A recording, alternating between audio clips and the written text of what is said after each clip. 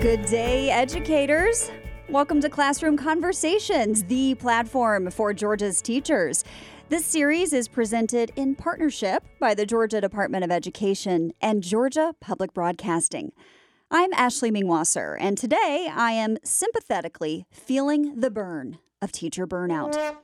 This is a time during which many teachers are leaving the profession, including those who felt called to teaching.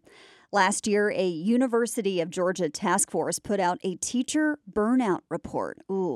Today we're on the trail of teacher tenure, which is much better. Because let it be known, burnout is recoverable. And that's the question of this podcast episode. How do we retain staff by building leadership capacity? Our principal guest can show us how to do this from his perspective, entering his 12th year as principal of Eastside High School in Newton County. By definition, principal can mean several things. One, first in order of importance. I think he'd agree with that. Second, the person with the highest authority in an organization or the leading representative, also true. Or third, a sum of money on which interest is paid.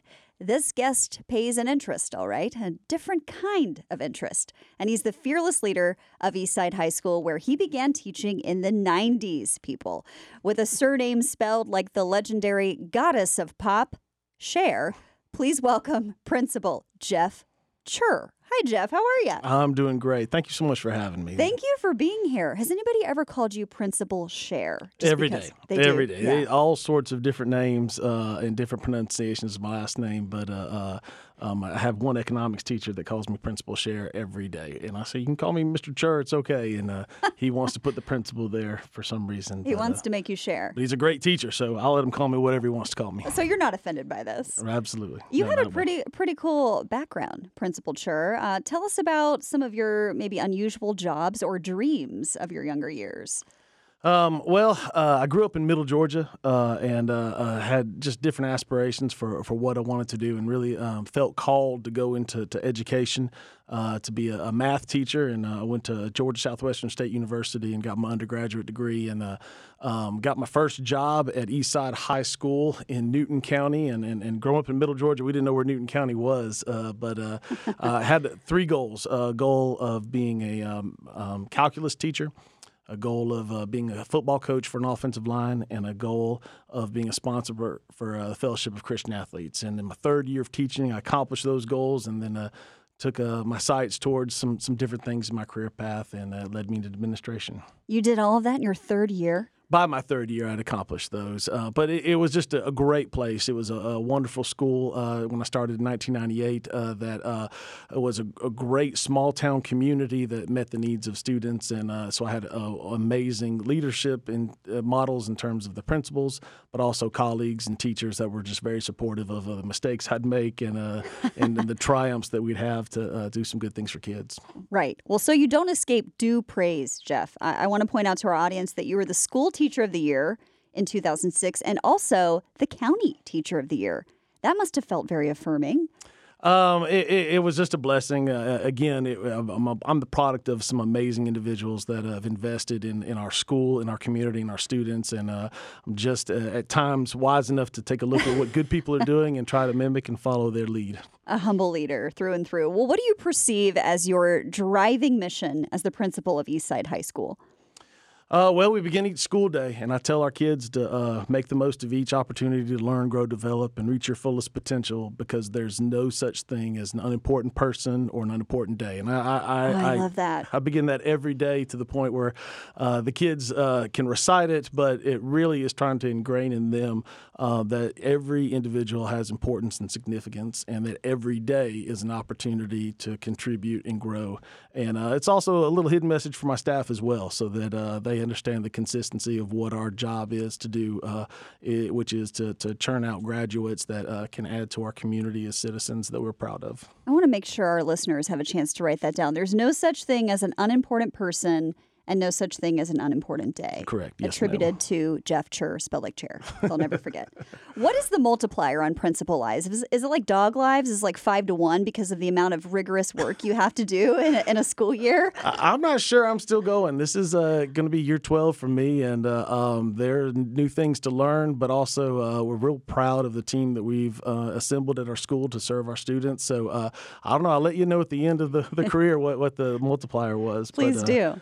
But we're still excited about the opportunities that they have for us in this new year coming up. And that's one thing in the education world is we get to each year take a small pause while the kids are on vacation so that we can assess what we're doing and improve and enhance things and get better for the next following school year. Only a focused leader would refer to summer break as a small pause.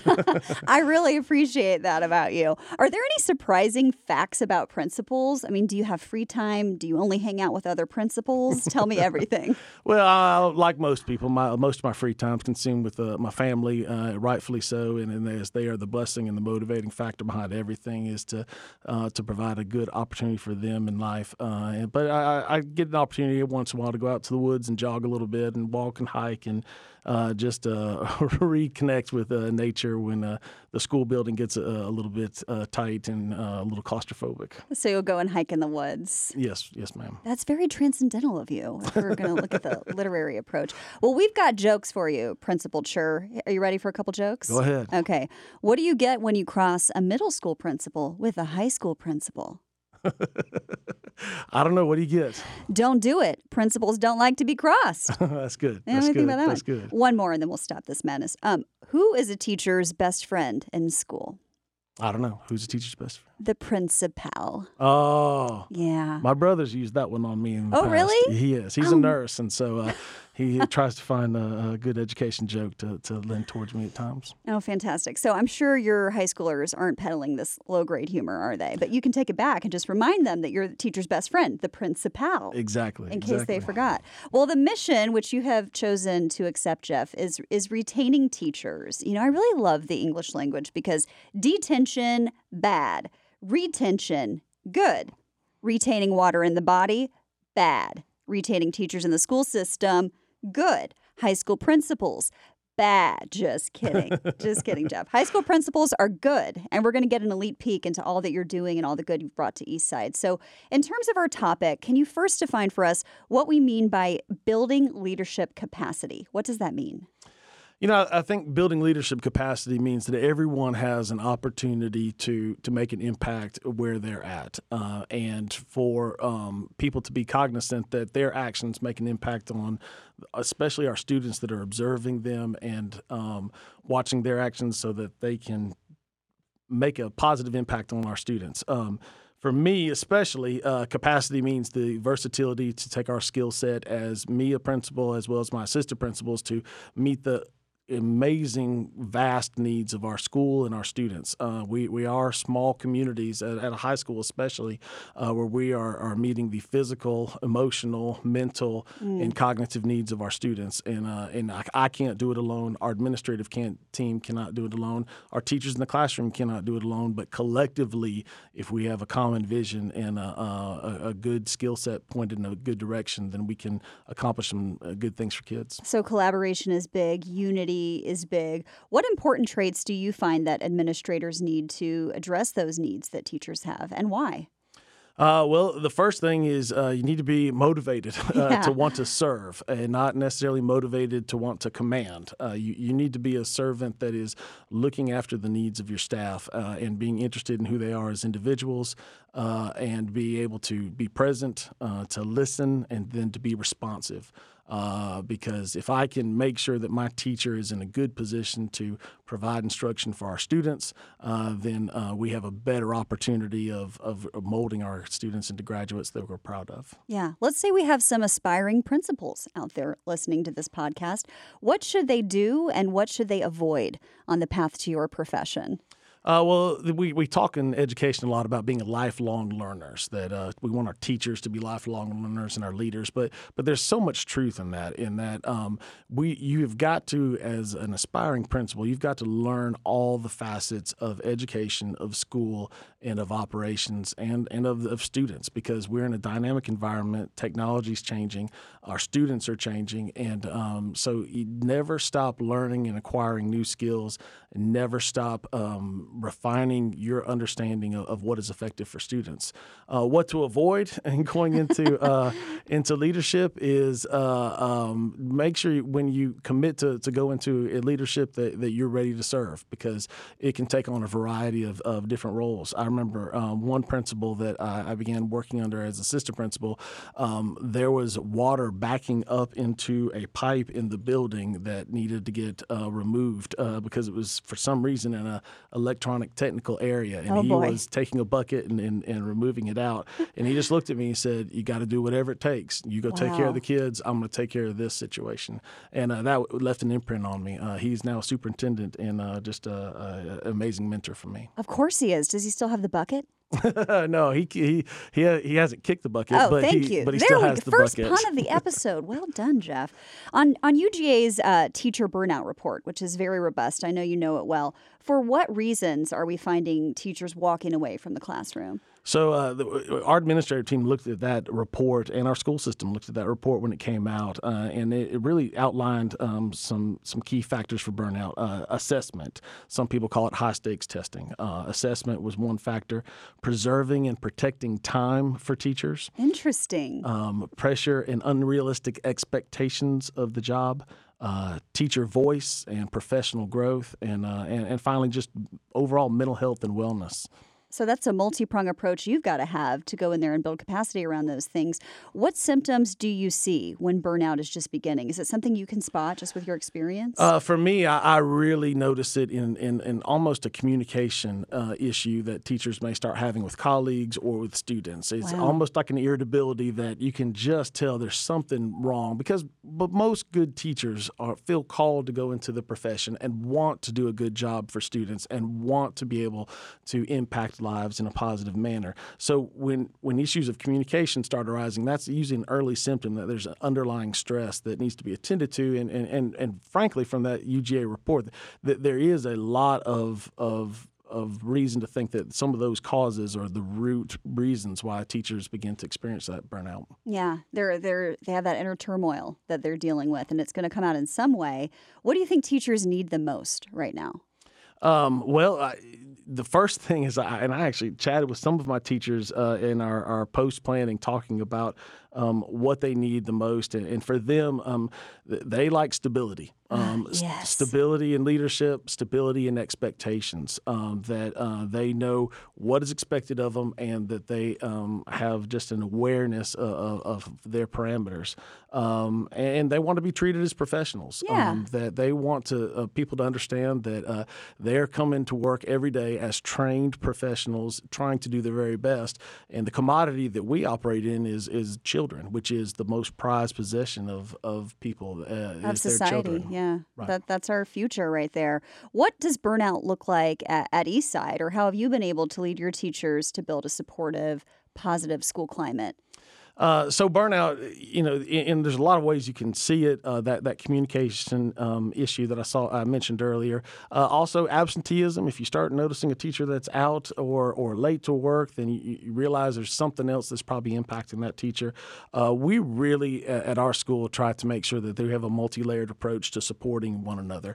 It begins with our teachers in our school being a true professional learning community, where we're a community of learners that focuses on student learning above anything else, that we focus on collaborating together and taking collective responsibility of student results, and then finally focusing on results. And all of that I wish I could say I came up with, but that is by the Solution Tree folks, some of the experts in education that allow for teachers being able to collaborate together and be better together. And from that, we've seen that while that's a professional benefit in the work they provide to students, there's also an emotional and a social benefit in that they're not isolated and they don't feel like they're in it by themselves. Right. They're part of a network, and Correct. that support can kind of buoy them up in the tough times.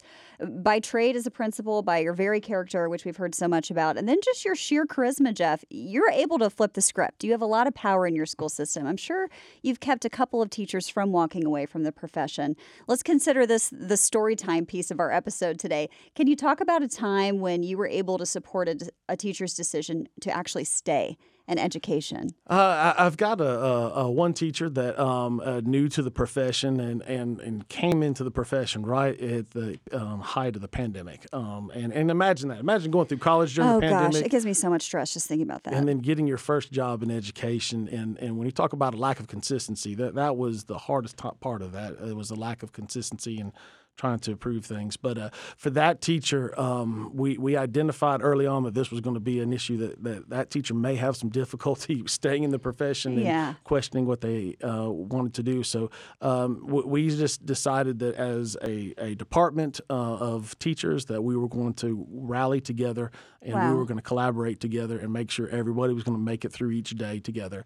And then as a leadership team of the school, the administrators, a commitment to know our teachers beyond just their name and their room number, but to know who they are and as people, and so that we can help support them in whatever needs arrive. Did that teacher come to you with those concerns, or did you seek this teacher out? Well, and that's what I find with teachers is they'll come to you as a principal, but that means that they've already gone to some colleagues, they've gone to a department chair, and they've gone to an assistant principal. And if the vision's common for all those people, if the idea and the expectation of supporting and collaborating together is common with all those individuals, and that message continues to resonate, then it provides the consistency. And each teacher thinks, well, maybe today wasn't the best day, but I'll be back tomorrow, and tomorrow will be better. Yeah, because the good days are the bridges that keep you going. Absolutely. And when you're able to look around and see your principal and your peers behind you, I'm sure that adds to the stamina.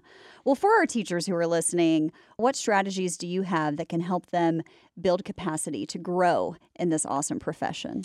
For me, I emphasize three things to our entire staff with every interview and throughout the school year. But we are looking for staff members that are ready for hard work, continual growth, and a deep love of students. And that goes beyond even teachers. That's our secretaries, our counselors, our administrators. It is hard work. Working in a school is not easy. There's work to do. And continual growth means that there's not a single person, principal included, that has all the answers, but that we need to grow and get better each day. But finally and ultimately, we're motivated by loving our students. I love that third piece. And that we're there to provide a nurturing, safe environment for them so they can flourish and reach their self-actualization, ideally. Yeah, you run a beautiful ship there, Jeff. I'm very proud. What is your advice to administrators listening, whether they're new or returning leadership, and they want to build a climate that is conducive to this teacher tenure, to teachers who stay? What is your advice to them? Well, I may have mentioned it earlier, but you've got to be present. Yes. As the leader, you have got to be present, but your presence, just the mere image, shows that there's importance and value in what's happening.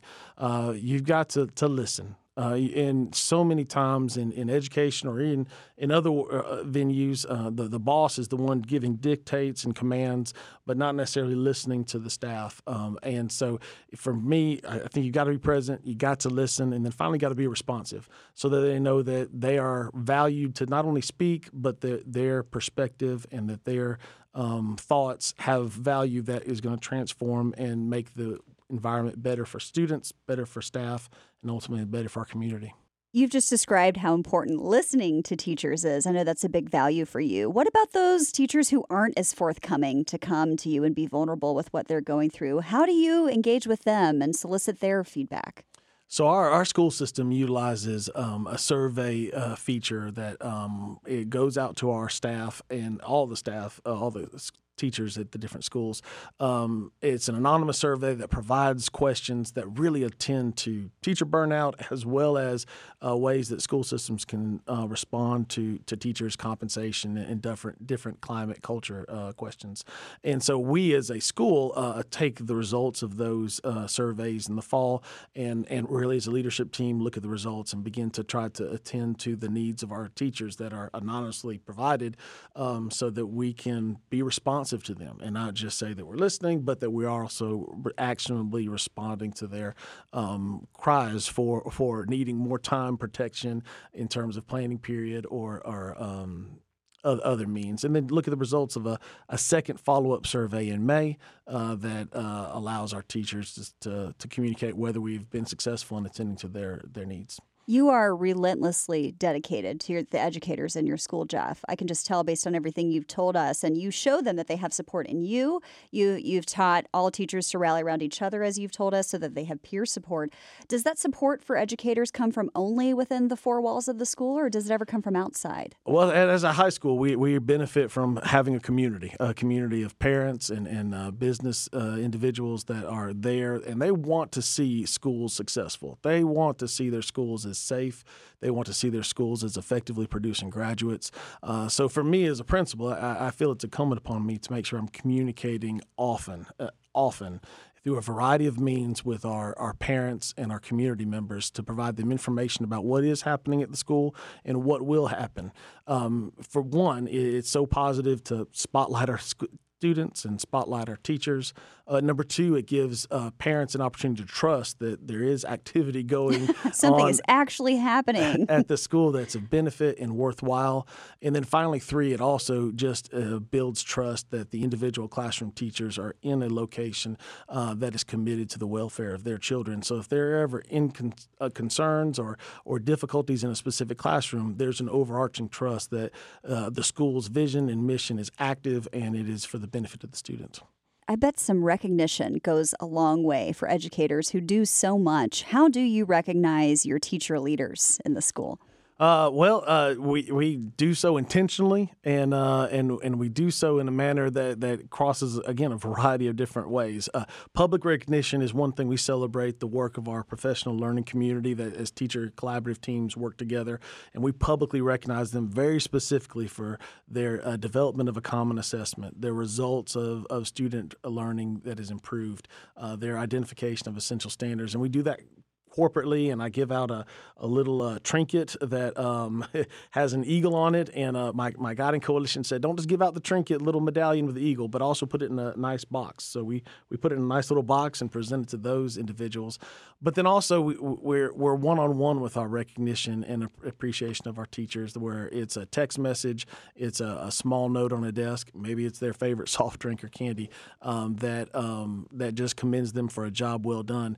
All of that, if it is intentional and consistent, leads to opportunities for leadership for them in the future, because they know that going out and being a leader requires a degree of risk and a degree of responsibility over and above their basic paycheck. And good people are not going to do that unless they feel that they will be supported and feel that there's an opportunity for success. And if we're celebrating the normal activities that they are doing as teachers, then they know that we're going to support their leadership where they're taking responsibility and ownership of the results of whatever program or student activity that's going. This just popped in my head, Jeff. Do teachers bring their principals offerings? Do you have like a drawer with your favorite candies that your teachers bring you? There are many, many times the teachers know the combination of Mountain Dew and or Kit Kat that will appear on my desk. And it's just small little things, gestures like that are mean a lot for me as a principal, and also motivate me to keep going and to reciprocate and make sure our staff feels like they are themselves loved and appreciated each and every day. Well, Mountain Dew and Kit Kat, that'll give you just all the good energy in the world. So now I know your secret. I wish I knew that before, Jeff. I could have put it in your writer for this episode so we can have it for you.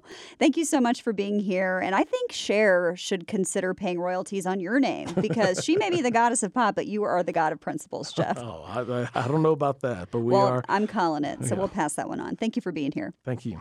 To our educator listening who just can't even right now, think of Principal Cher's principles and do all the things that begin with reset, recenter, relax, rejuvenate. And remember, you're a great teacher and a great leader. Education in Georgia, students' lives just wouldn't be the same without you. Keep tuning in to Classroom Conversations as your place to share and learn. We've got your back, and we'll be just that, back next week with another fabulous episode of Teacher Talk. I'm Ashley. Goodbye for now.